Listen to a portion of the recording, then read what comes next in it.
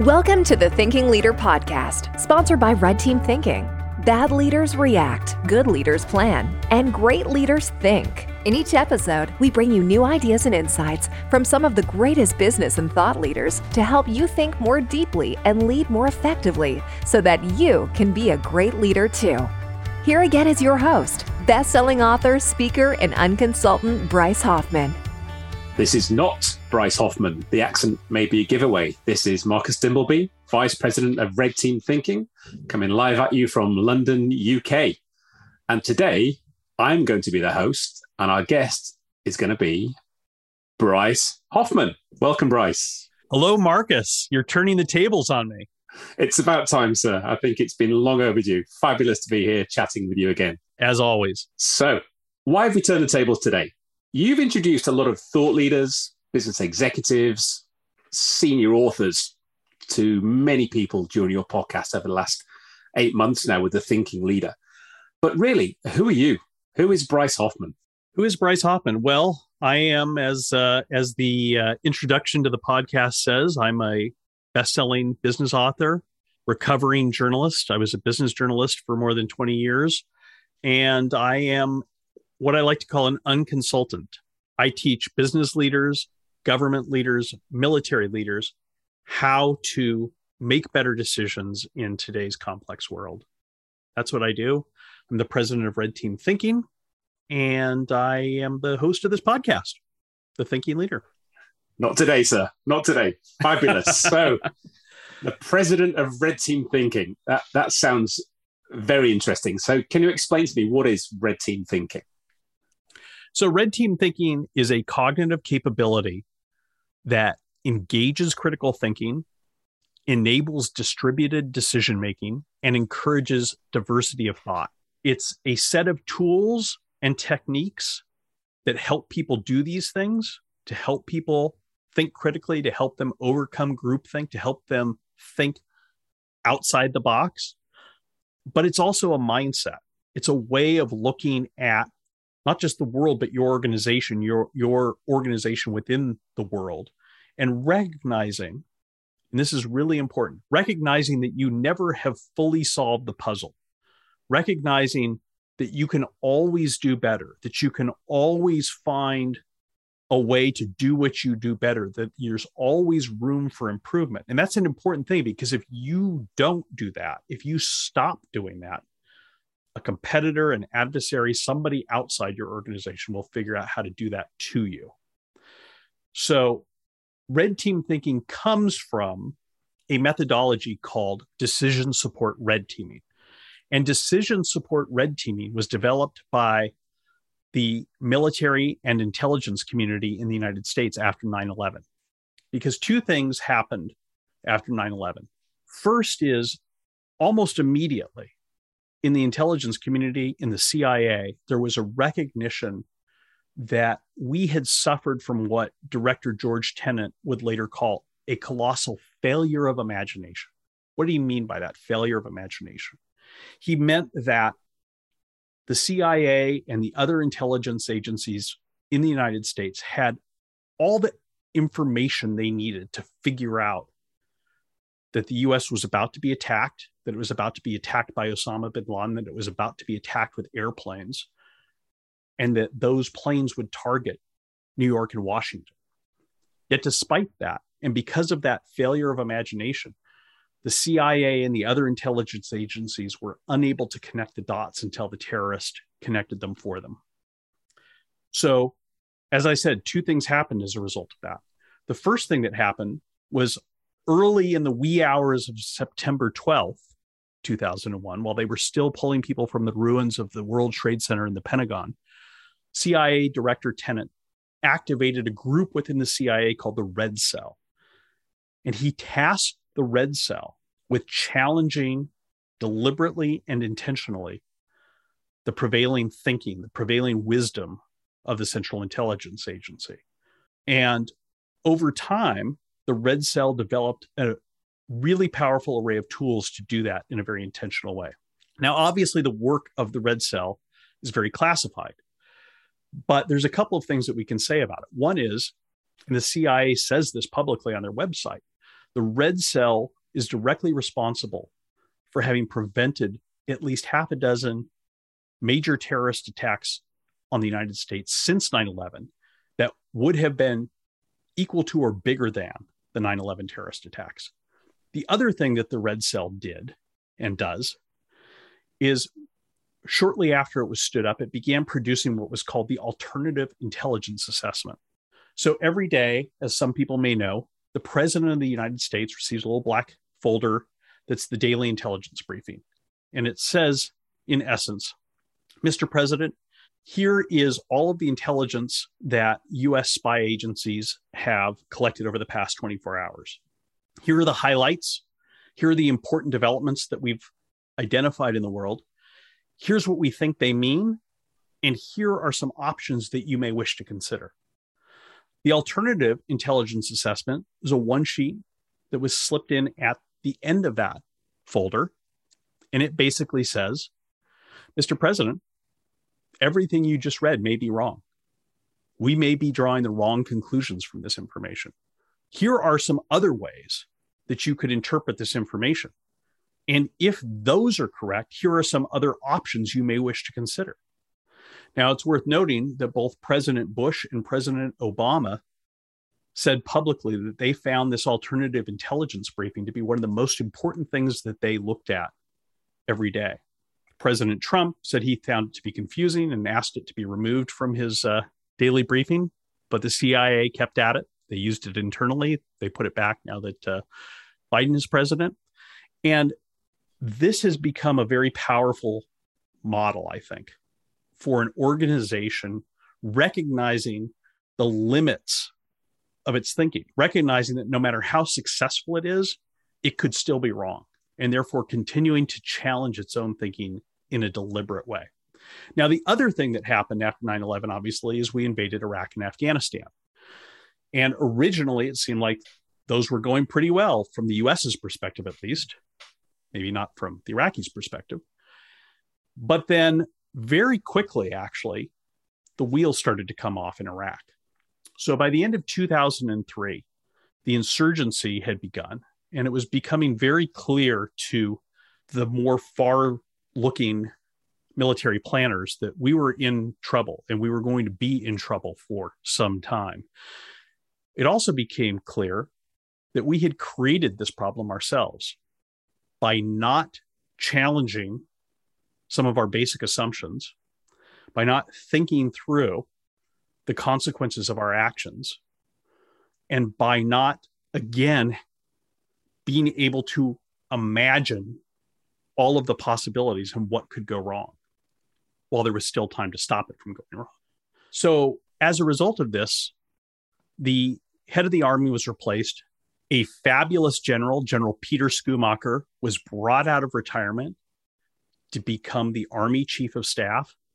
And one of the first things that General Schoomaker did was to recognize that as important as it was to try to deal with the problems that were going on in Iraq and Afghanistan right now, it was at least as important to make sure that we didn't make mistakes like this. It was at least as important to make sure we didn't make the same sort of mistakes again.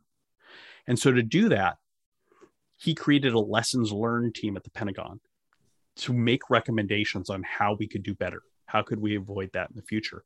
And one of the key recommendations was to create what became termed as decision support red teaming, creating a group of highly trained officers within each echelon of the Army whose job would be to take the plans, the strategies, and the decisions that that group was making and deliberately challenge them, not only to find out if there were flaws in them or potential problems or potential points of failure, but also, and just as importantly, to figure out if there were better options that had not been considered, if there were better ways to do what needed to be done, and to fully comprehend the impact of these decisions, not just on the immediate situation, but on the long-term success of the mission.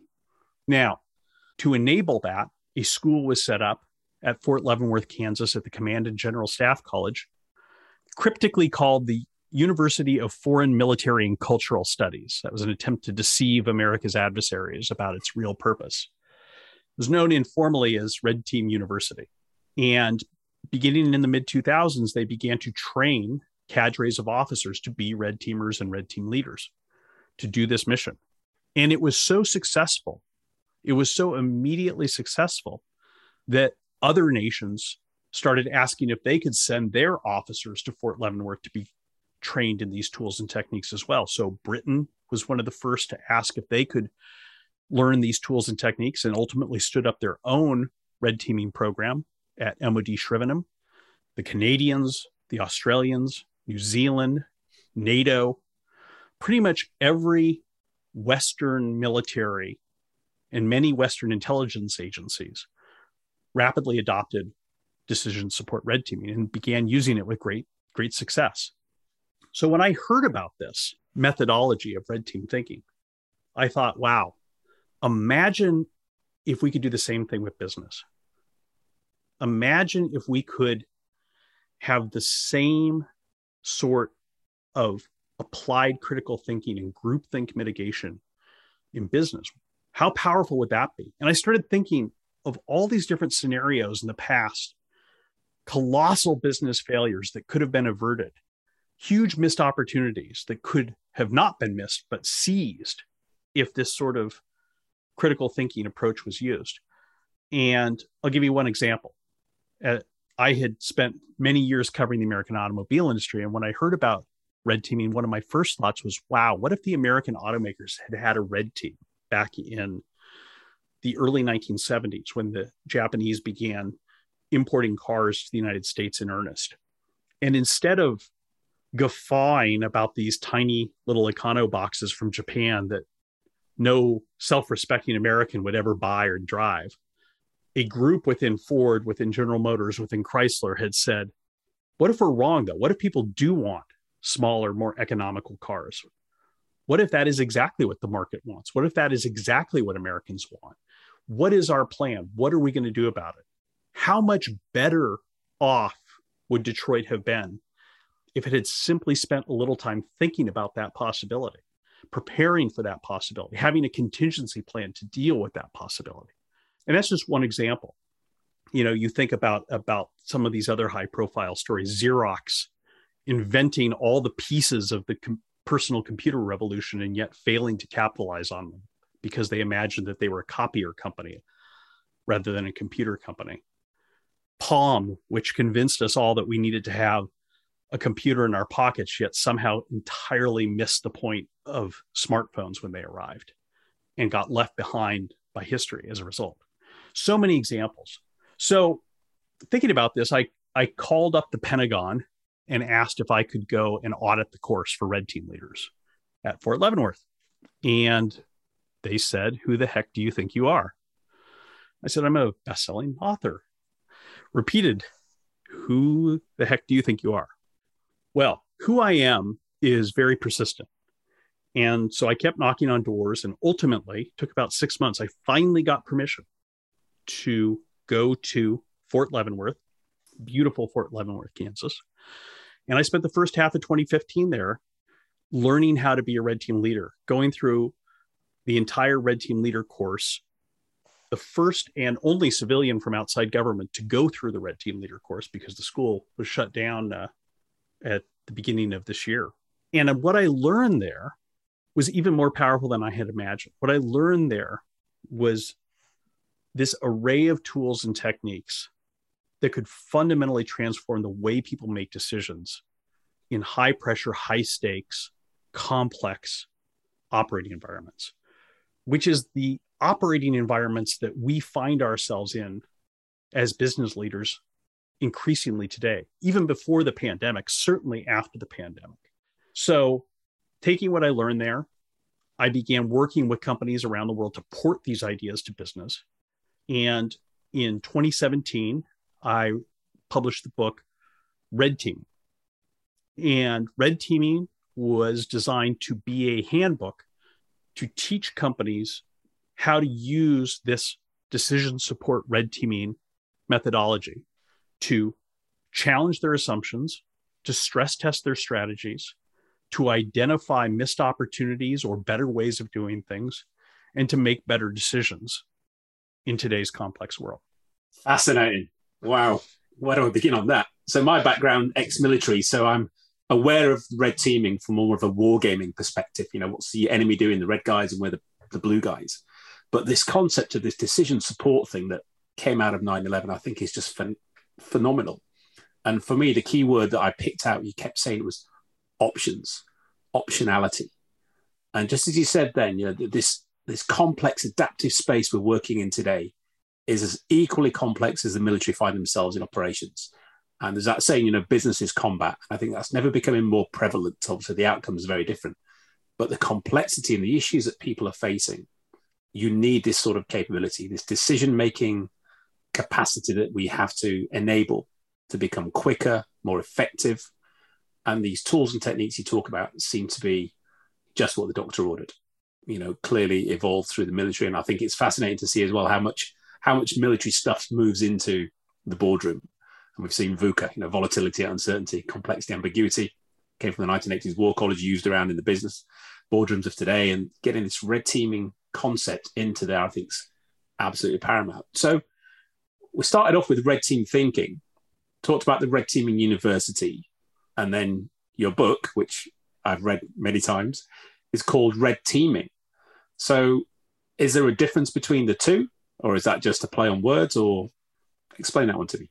Excellent question, Marcus. There is a difference, and it's an important difference. So let me start by saying that I believe in eating my own dog food. And if you're going to teach leaders to consistently challenge their own thinking, you have to be prepared to consistently challenge your thinking as well.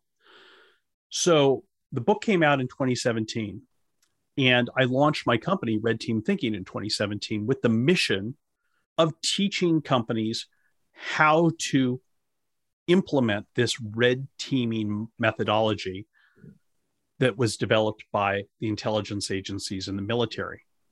And it worked. We were able to train a lot of people in these tools and techniques. They were able to use them with great success. We had clients that told us that using these tools and techniques had literally saved them hundreds of millions, if not billions of dollars. But we also saw that this formal decision support red teaming model created its own challenges. It created political challenges in organizations because who owns the red team could become a real contentious point. It could become a political football within an organization. It created logistical challenges because it takes time to train people as red teamers and red team leaders. And then it takes time for them to do this formal red teaming. And there really isn't a company, really isn't an organization, it turns out, because the Army even had this epiphany after I graduated from UFMCS. There isn't an organization that has the bandwidth today to have people's full-time job being red teamers, particularly because the people who you want doing this, if you're doing formal red teaming, are the best and brightest people within your organization. So for instance, I was working with one of the big Wall Street banks back, I think it was 2018. And we'd done a program, it was very successful. They said, we want more of this. I said, great, here's what our training program looks like. They said, this is a real problem. It's going to cost us too much. I said, well, I think our pricing is reasonable. They said, it's not your pricing. It's the fact that the people that we would want to put through this training are literally making millions of dollars for this bank every single day. So if we put them through this extensive training program and then make them part-time red teamers, so they're not doing their regular job part of every month, but doing red teaming, we're going to be losing tens, if not hundreds of millions of dollars. And I hadn't thought about that. That got me thinking. And experiences like that made me realize that there has to be a better way to do this. There has to be a simpler way to do this. There has to be a faster way to do this so that it doesn't slow down decision-making in a world in which you have to make rapid decisions every single day. So we evolved red teaming into what we call red team thinking. And the difference is that red team thinking does not rely on a standing red team. It doesn't rely on a separate group of people to challenge the work of the team that developed a plan, strategy, or option in the first place. Rather, what red team thinking does is provide training to everybody who's involved in developing strategy, making decisions, and giving them these tools and techniques in a way that they can use them either individually or as part of small ad hoc groups when necessary. And that allows red teaming to become simply part of the decision-making practice at an organization. Now, I use that term practice intentionally because most organizations, good organizations at least, have decision-making processes. Bad organizations have no process at all. They simply react. Good organizations have decision-making processes. But the best organizations recognize that decision-making should be a practice. What do I mean by a decision-making practice?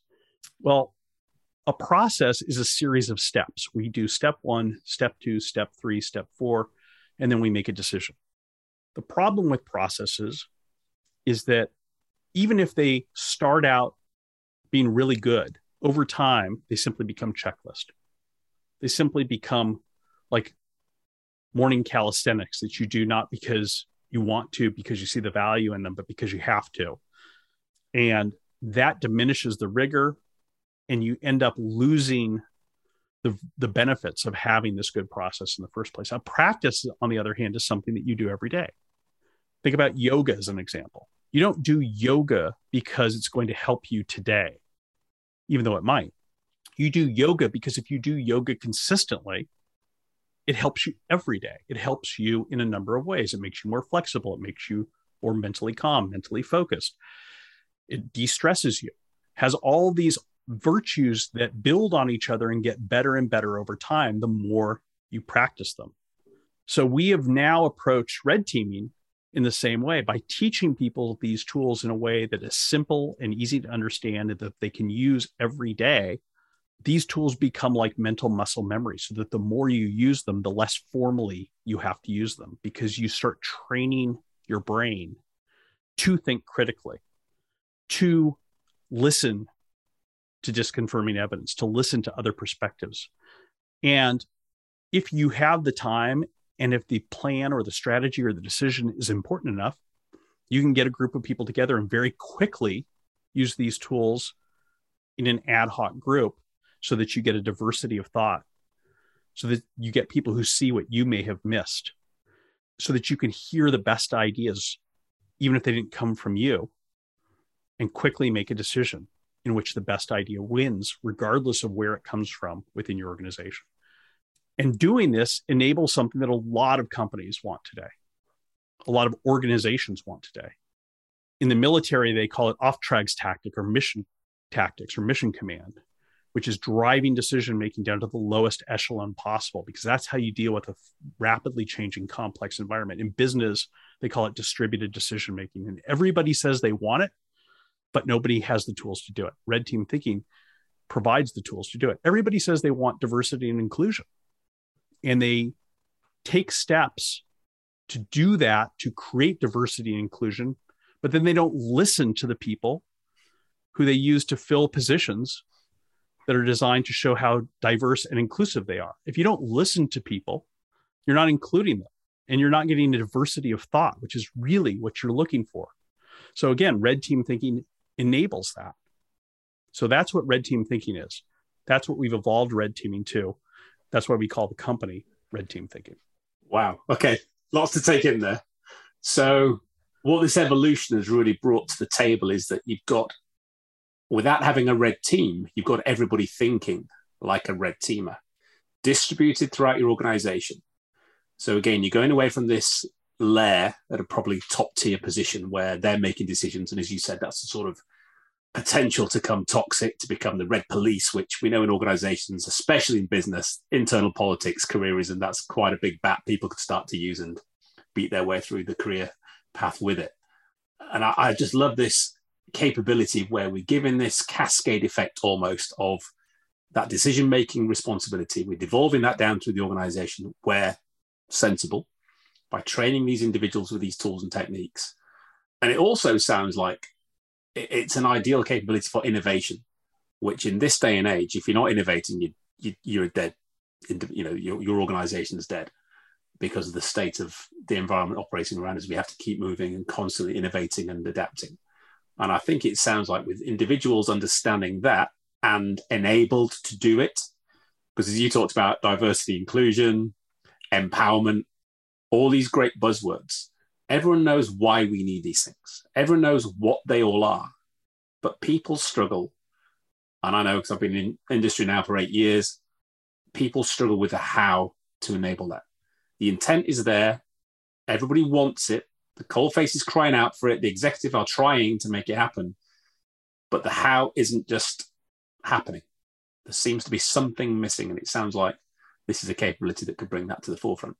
Well, it is, and I'm gonna share something that I learned from you, because I think it really sums this up, Marcus, which is that, as you've told me, because your expertise in this is in this area of agile and business transformation, and what you've told me is that these new ways of working need new ways of thinking. And I thought that was so powerful. New ways of working don't work without new ways of thinking. You can't use these tools to the full effect that they're intended if you're still thinking the same way you were as a leader, as a company back in the 20th century. And look at how many business transformations fail. Over 70% of business transformations fail. Why? Because people aren't changing the way they're thinking. They're not transforming their thinking. They're putting in new processes that may be great, but they're trying to then pound the square peg into the round hole, and it doesn't work, as we all learned back in preschool, hopefully. So red team thinking is designed to provide those new ways of thinking. It's designed to help people think differently about their businesses and to reclaim the role of thinker, because that's the thing. Too many leaders, too many businesses, too many organizations have decided to outsource thinking. They've decided to bring in expensive, high-priced consultants to do the job of thinking that they should be doing themselves. I think back to one of the most powerful stories that I remember from my mentor, Alan Mulally. When he started at Ford Motor Company, his first day on the job, he held a town hall meeting with several hundred senior employees at Ford's world headquarters in Dearborn. And during that meeting, a member of the corporate strategy team stood up during the Q&A and said, I understand from what you've said that there's going to be big changes, that we're going to have to rethink the way that we work as a company globally in order to save Ford Motor Company. So I'm assuming from that means there's going to be a greatly expanded role for us in corporate strategy, right? We're going to have a seat at the table. We're going to become front and center to this transformation. And Alan smiled at her. He said, I always wonder about this corporate strategy function, because, and he pointed at the front row of the auditorium.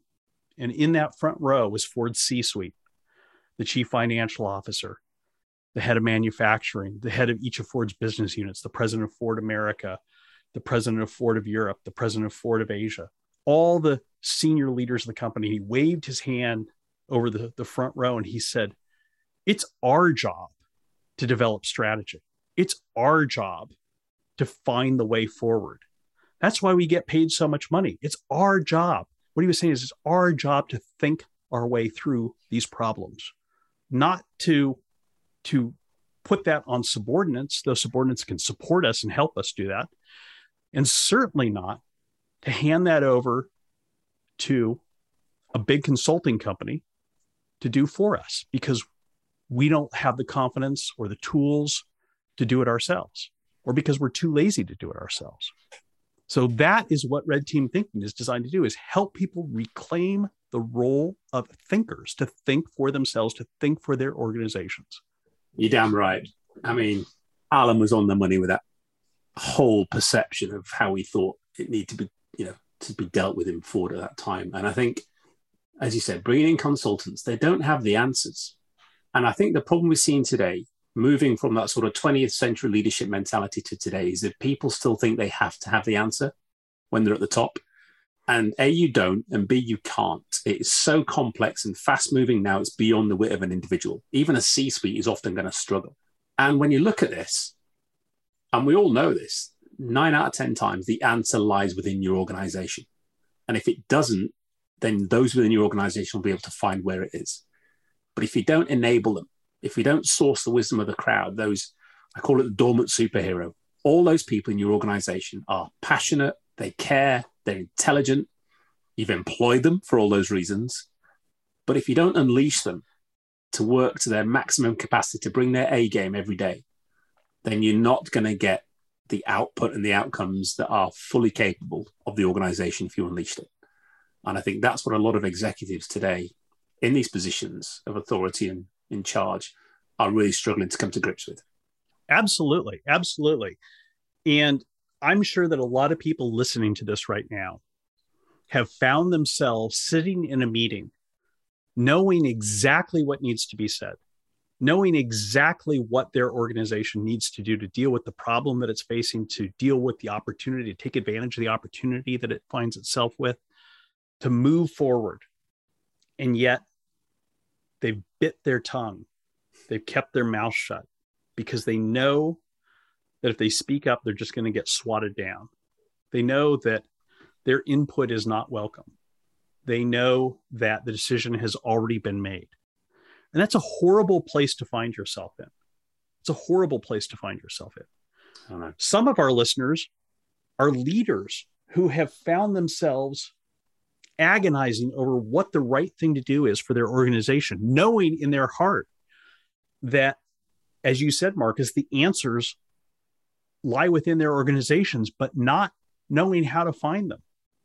You know, I'll tell a short story. There's a great story in the Army red teaming community about a 4-star general. 4-star general is currently the highest ranking general there is in the U.S. Army.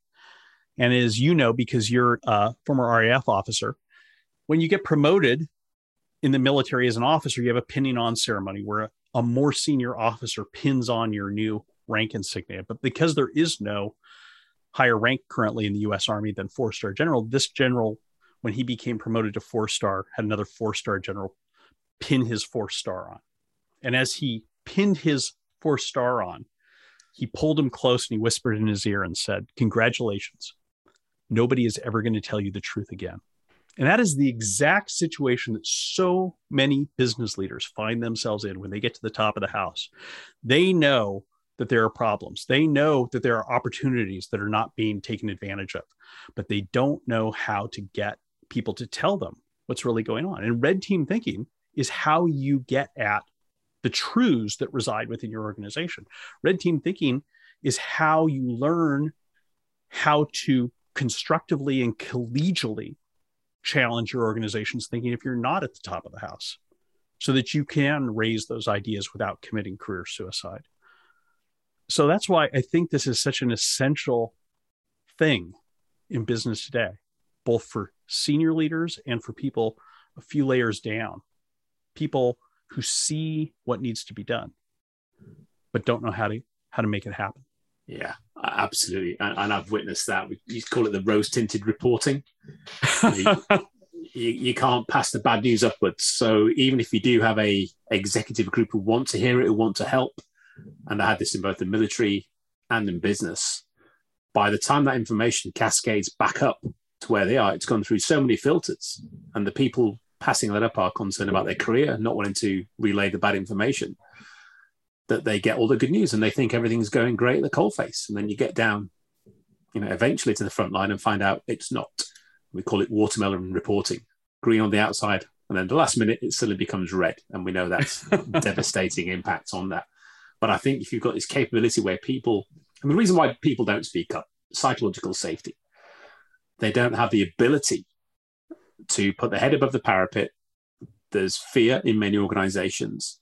People have got, commitments. We've got mortgages, families, careers to consider. And we know how impactful it can be if you put your neck out there. And we've seen it happen to other people around us when we do this. So we become sheep-like. Passivity and mediocrity is often the norm we see in many organizations, and that's really unfortunate. But I think if you have this capability and it's led by the top, that's the thing with this. It sounds like you have to have this commitment and will to enable this, and then cascade it down to get the goods to come back up. And you get this cycle then of flowing information that's clear, truthful. And hey, if it's bad news, that's okay, because we also come up with plans and options and recommendations of how to deal with it. Whereas if you don't do that, then the bad news arrives quickly. And then, as you said earlier, you're into react mode, because that's all you can do. You spiraled into chaos, which if you'd been thinking, you could have prevented that. Absolutely. And, you know, you and I have worked with so many different companies, so many different organizations around the world, and you've seen what happens when you get a courageous leader who says to their team, right, we're not going to use the same old thinking. We're going to embrace this new way of thinking, because I want to hear what you have to say. I want to hear your ideas. I want to hear what we're doing wrong. I want to hear what we could be doing better. Here's how we're going to do it in a constructive and collegial way, so it's not just a free-for-all. We're going to invest in your training so that you can do this. But more importantly, I'm going to listen to what you have to say after you learn how to use these tools. And we've seen what happens when we do this with companies. It's transformative. We get CEOs, we get senior executives calling up and telling us, my gosh, my team has just been inundating me with great ideas. They're smiling. They're so much more engaged. I don't know how this is possible. The thing I always say is, I know how it's possible. It's because you're listening to them, because people want to feel heard. People desperately want their companies to succeed. It's just that too often they don't feel like they have a voice. They don't feel like they have a way to steer the ship away from the iceberg. When I covered Ford Motor Company, Bill Ford, the chairman of Ford Motor Company, used to complain to me about the leaks that I used to get from senior people in his company who would give me really, really sensitive information about what was going wrong inside Ford Motor Company. And I remember one morning he called me up after someone had given me the financial report for Jaguar and Land Rover, which Ford owned at the time, Jaguar was doing horribly. And he was furious. And he said, why do they hate us so much? I said, they don't hate you, Bill. They love you. He was like, yeah, they love me so much that they're giving you this incredibly damaging financial report. I said, no, Bill, the reason they're giving us this incredibly damaging financial report is because these people have been trying for years to say, this is what's wrong. This is why Jaguar is continuing to hemorrhage cash. This is why it's not contributing to the success of Ford Motor Company. Here's how we could fix it. And no one's listening to them. No one wants to hear it. They're being told to shut up. And they've been told to shut up so many times that they've said, right, if no one's going to listen to me, I'm going to force them to listen to me. And here's how I'm going to do it. I'm going to leak this financial report to the Detroit News. Now, here's the amazing thing. After Alan Mulally started at Ford Motor Company, I stopped getting leaks. I stopped getting those documents. I stopped getting that information. Within 6 months, the well dried up completely. Why? Because now these people knew that the CEO was listening to them. Now these people knew that there was someone at the top of the house who wanted to change how things were working. Now they knew that there was someone at the top of the house who wanted to do things different, who wanted to get the ship moving away from the iceberg, that wanted to plot a better course to a better future, and was willing and encouraging them to share their best ideas. And I started getting emails instead from employees saying, you'll never believe what happened to me today. I'm an engineer, and I sent an email to Alan Mulally and I said, sir, there's a problem with the way we're doing this thing. We could be so much more efficient. We could streamline and save money, save manufacturing complexity. And you know what happened? An hour later, I got an email back from Alan saying, that's amazing. I'm an engineer too. Will you come up to my office this afternoon, bring your schematics and show me what you mean? And I went up there and I rolled out my schematics on his desk and I showed him, and he said, you're absolutely right. And he just put me in charge of a task force to implement these changes. I started getting calls and emails from people like that instead of calls and emails from people saying, hey, here's what's really going wrong. So that's the proof. That's the proof that this really works, that people want to be heard. They want to be empowered, not with words, not with, a lot of talk about psychological safety, but in meaningful ways that actually create psychological safety, that create the change, that give them an opportunity to help shape the future of their organizations. Yeah, that's a great story. And there's a name for those people, and they're called dissenters. I'm a big fan of Dr. Daniel Kahneman, listening to recent podcasts, and someone said, what do organizations need to do, Daniel? And he said, you have to protect your dissenters. And now most people see dissenters as the cynics, the naysayers, but they're not. And I was chatting with an executive recently about this. We've got too many dissenters. And I just said, dissenters are invariably the most loyal, passionate, frustrated, and capable members of your organization. And if you don't listen to them, they will either do as the guys at Ford did, go out of town and give other people the information, or they'll go to the press, or they'll go to your competitors, or they'll go quiet. And it's when they go quiet, you need to be worried, because you're either just going to get a mediocre output, or they're going to leave.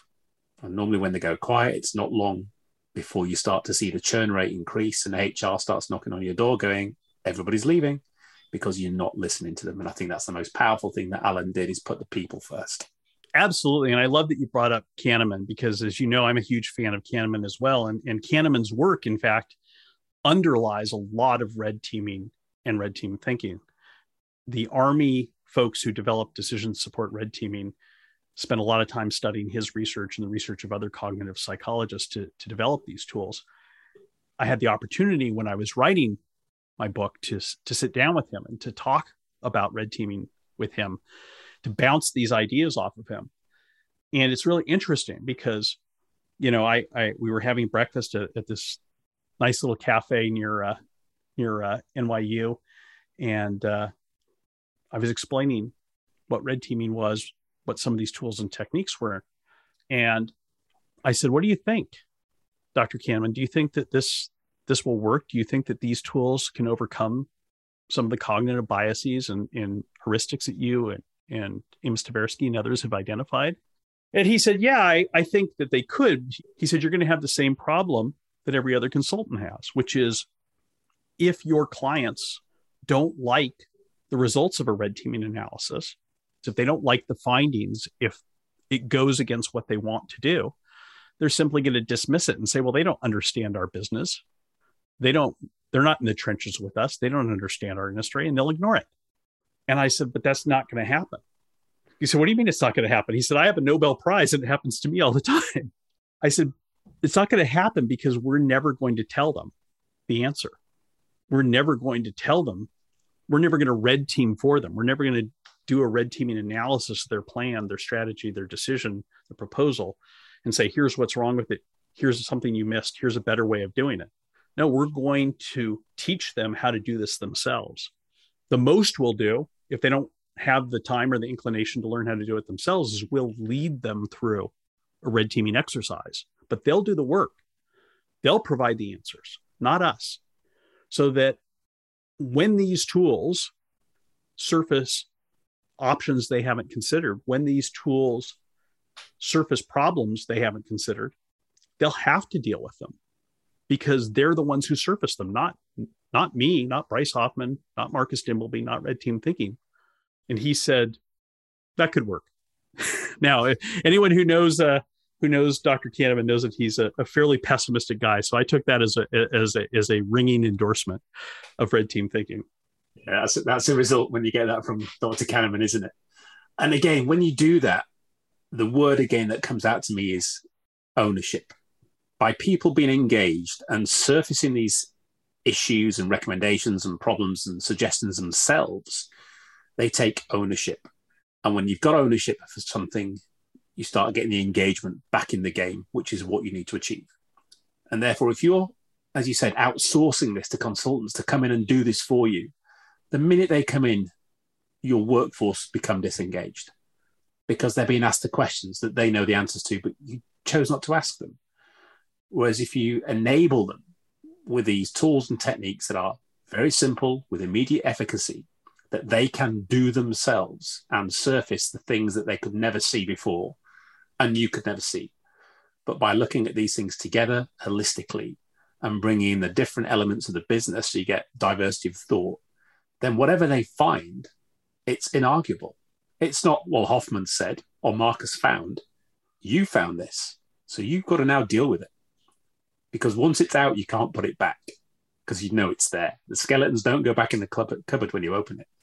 And I think that taking of the ownership is the biggest thing that an organization can achieve, is enabling your people to do that, to engage through that medium. And if you do that, you're off to the races. You're letting go of the reins from the top, and that devolved empowerment and decision-making just starts to happen on its own. It's almost that virtuous circle instead of the vicious toxic circle we often see. Right. And you've seen that. I mean, it is a virtuous circle, and it does build on itself. And so you get people saying, wow, okay, this really works, in the sense that I said, here's how we could do this better. And people listened to me, and we're actually doing that. And now people feel encouraged to speak up beyond that. You know, I'll tell you that our first big corporate client, one of the biggest companies in the world, I won't say their name for confidentiality reasons. One of the coolest things about working with them, and this was back when we were still teaching this formal red teaming model. So we were training intensively these small cadres of red team leaders and red teamers within their organization. I was having lunch with one of their vice presidents who had nothing to do with the part of the company that we were working in, had nothing to do with the red team.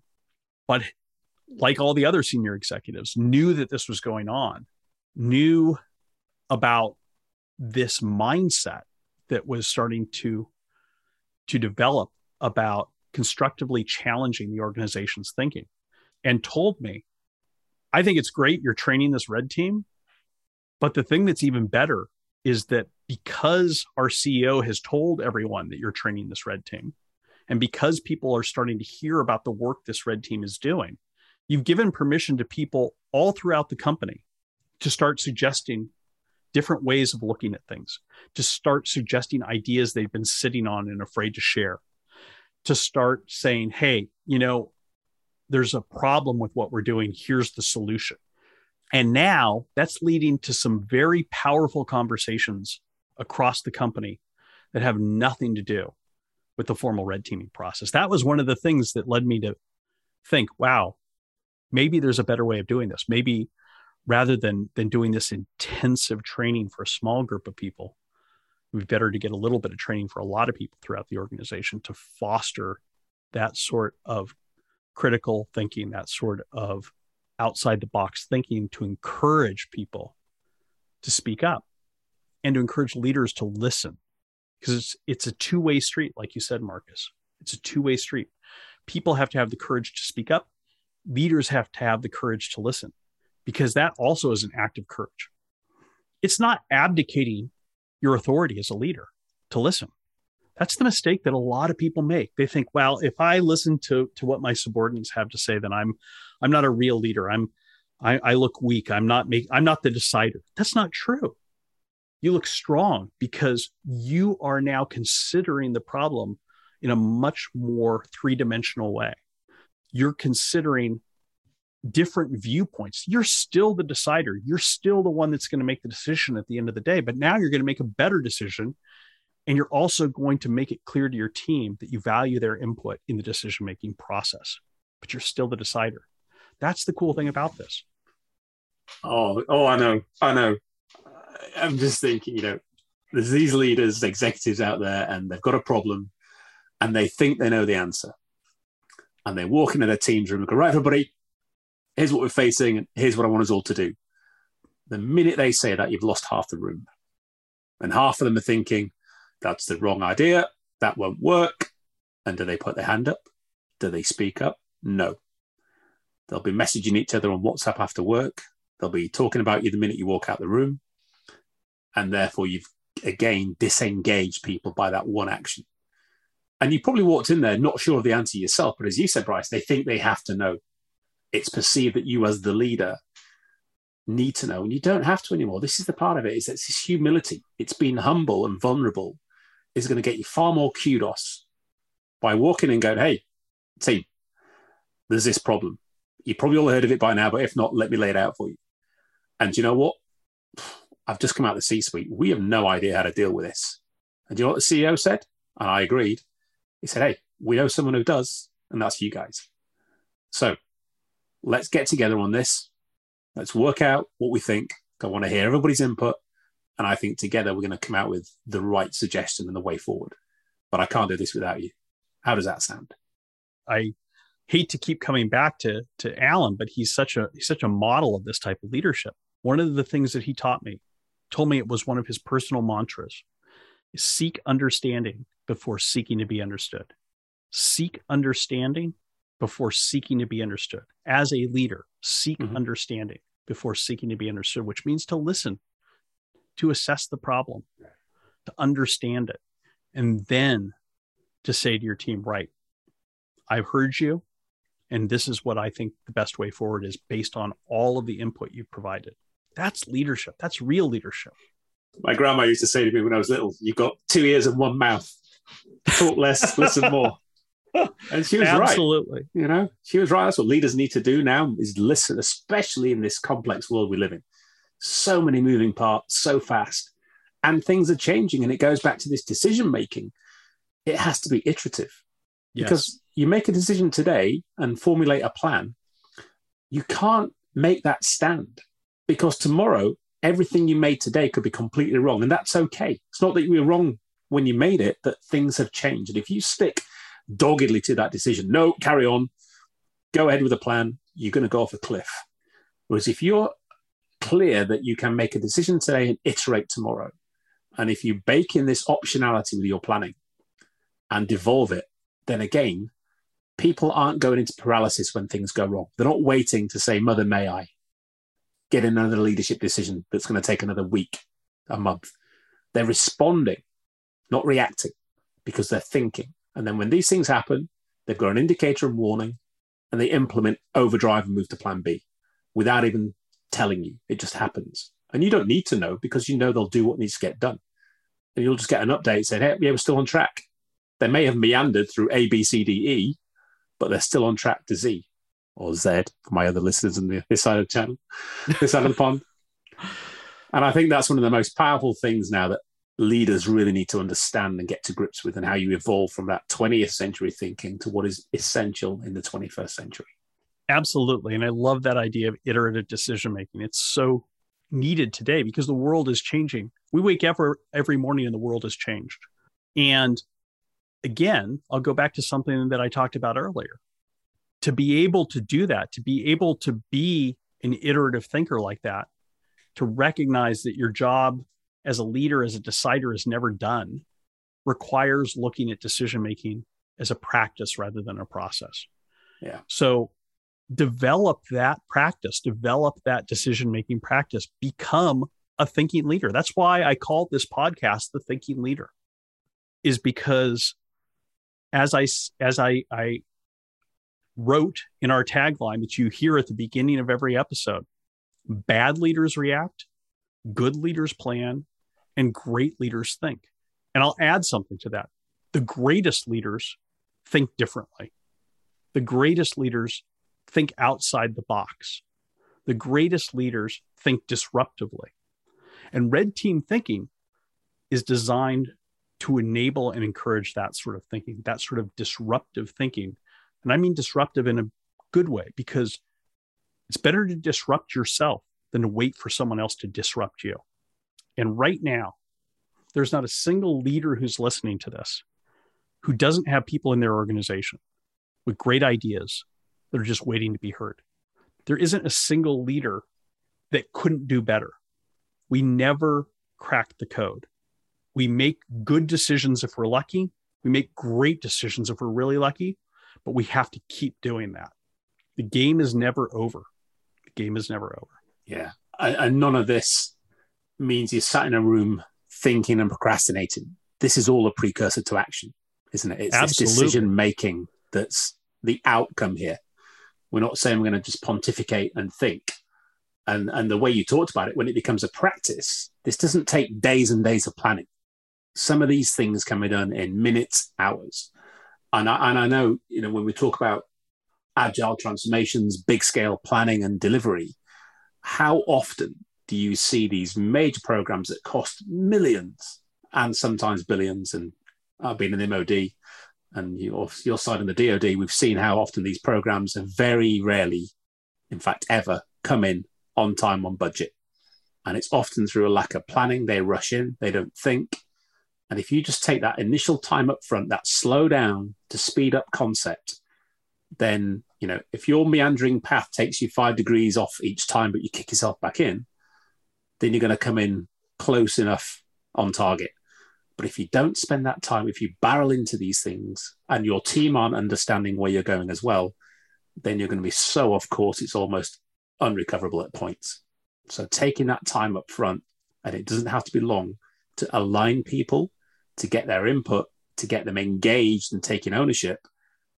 And as I said before, you can let go those reins and it's going in the direction you need it to go in, at the rate of pace, at the rate of change, with that adaptability as you progress and the resilience to when you do get hit by something, you get up and you bounce back because you've been aware of it coming. You've seen those threats and you're ready. But also, as you said it right up front, you're also seeking opportunities. And I think that's where so many, and we've seen this and talked about it with the COVID era, so many organizations have gone into that dark phase of threats. Everything's out there. The boogeyman's coming for me. And when you're in that phase, you're not seeing the opportunities. They could be staring you in the face, but you can't see it because you're in a different mindset. And if you don't grab those opportunities, and the successful companies are the ones that do, then it doesn't matter how hard you work, how much you try and change, you're going to miss the golden nugget as it floats by. Oh, you're so right, Marcus. You're so right. And gosh, we could talk all day about this. We could talk all day and all night about this. I can't tell you how many times when I've been interviewing folks, some of the great thought leaders we've had on, like Dr. Gary Klein, Dave Snowden, some of the great authors like Barry O'Reilly, some of the great business leaders like Alan Mulally, how often during those interviews I've said, gosh, I wish Marcus was here. I wish, I know he'd have something really interesting to say about this. And I think we should think about doing this differently going forward. I think we should think about a different format for the Thinking Leader in 2022 that brings both of us in and makes both of us part of the conversation with our guest. So let's put our heads together and think on that. What do you think? I'm game for that. As you said, we are on dog food. We see what's working and we make it work better. And I think it's the conversation that stimulates our listeners and it stimulates us. I mean, I just love talking about this stuff and the rabbit holes we go down, the riffing off of each other with some of these topics, and certainly with some of the guests we've had on. I'd love to have been asking the questions as I've been listening myself, writing them down, because it's just such a fascinating topic. And the thing with this, and I think Ellie Cloken of our Red Team News mentioned this a while ago, what this capability is, it's agnostic by sector, a level, role. I do this with my kids. I do it on the sports field. I do it when I go shopping, planning a holiday. I do it at work. And I think that's the appeal about this. It's relevant to anybody and everybody. I'm game. Count me in. All right. Well, folks, we're going to take some time off for the holidays here. When we come back in 2022, I think things are going to be a bit different. Stay tuned. Thank you for listening to the Thinking Leader podcast, sponsored by Red Team Thinking. To subscribe to Bryce's free newsletter, visit his website, brycehoffman.com. And don't forget to follow Bryce on social media. You can find him on LinkedIn and Twitter at Bryce Hoffman, all one word. That's BRYCEHOFFMAN. And to learn more about Bryce's company, Red Team Thinking, visit us at redteamthinking.com.